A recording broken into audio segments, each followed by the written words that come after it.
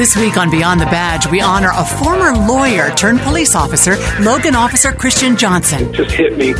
Why don't you do something you've always wanted to do instead of doing something you're dreading to continue doing? And that was to become a police officer.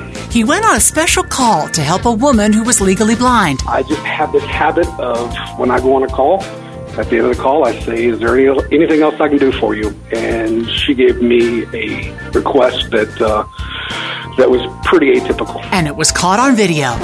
You're my sunshine, my only sunshine. You make me happy when skies are gray. You do love what you do. I'm just so fortunate to be able to do this job. Beyond the Badge is sponsored by the Utah Local Governments Trust, protecting those who protect you.